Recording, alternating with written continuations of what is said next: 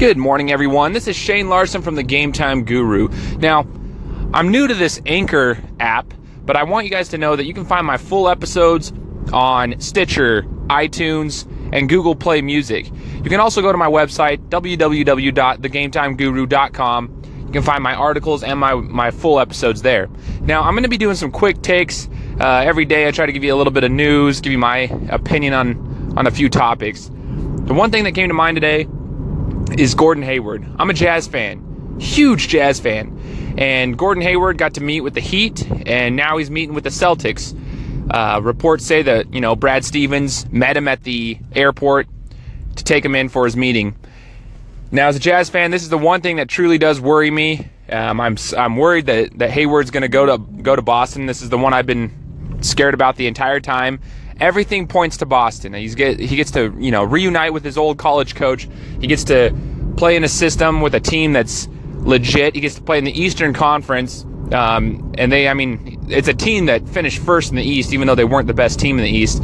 He would put them up there as a contender. Now, one thing, this is my one take, I truly believe that the fact that Paul George and Blake Griffin not going to the Celtics helped the case for the Jazz to keep Hayward. The Jazz are making moves, and they made moves to keep him over there. And I'm really hoping that he sees that, because by Paul George taking the trade over to OKC and by Griffin signing his max deal with the Clips, the Celtics don't have that leverage like they had before, when it was the appealing thought of, oh, we could get two superstars over here and then we really could contend. I'm just hoping that the Jazz have done enough by signing Ricky Rubio, having a stellar draft, which I believe they did. I thought they killed it at the draft, to keep Hayward there. They anchored down Rudy Gobert. I think they've done enough to keep him. Now it's just a matter of time.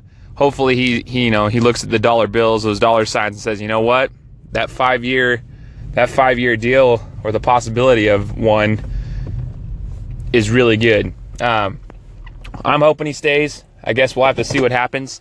But that's my take on it today. I think that Paul George and Blake Griffin really hurt the Celtics' chances of signing Hayward. Let's go, Jazz.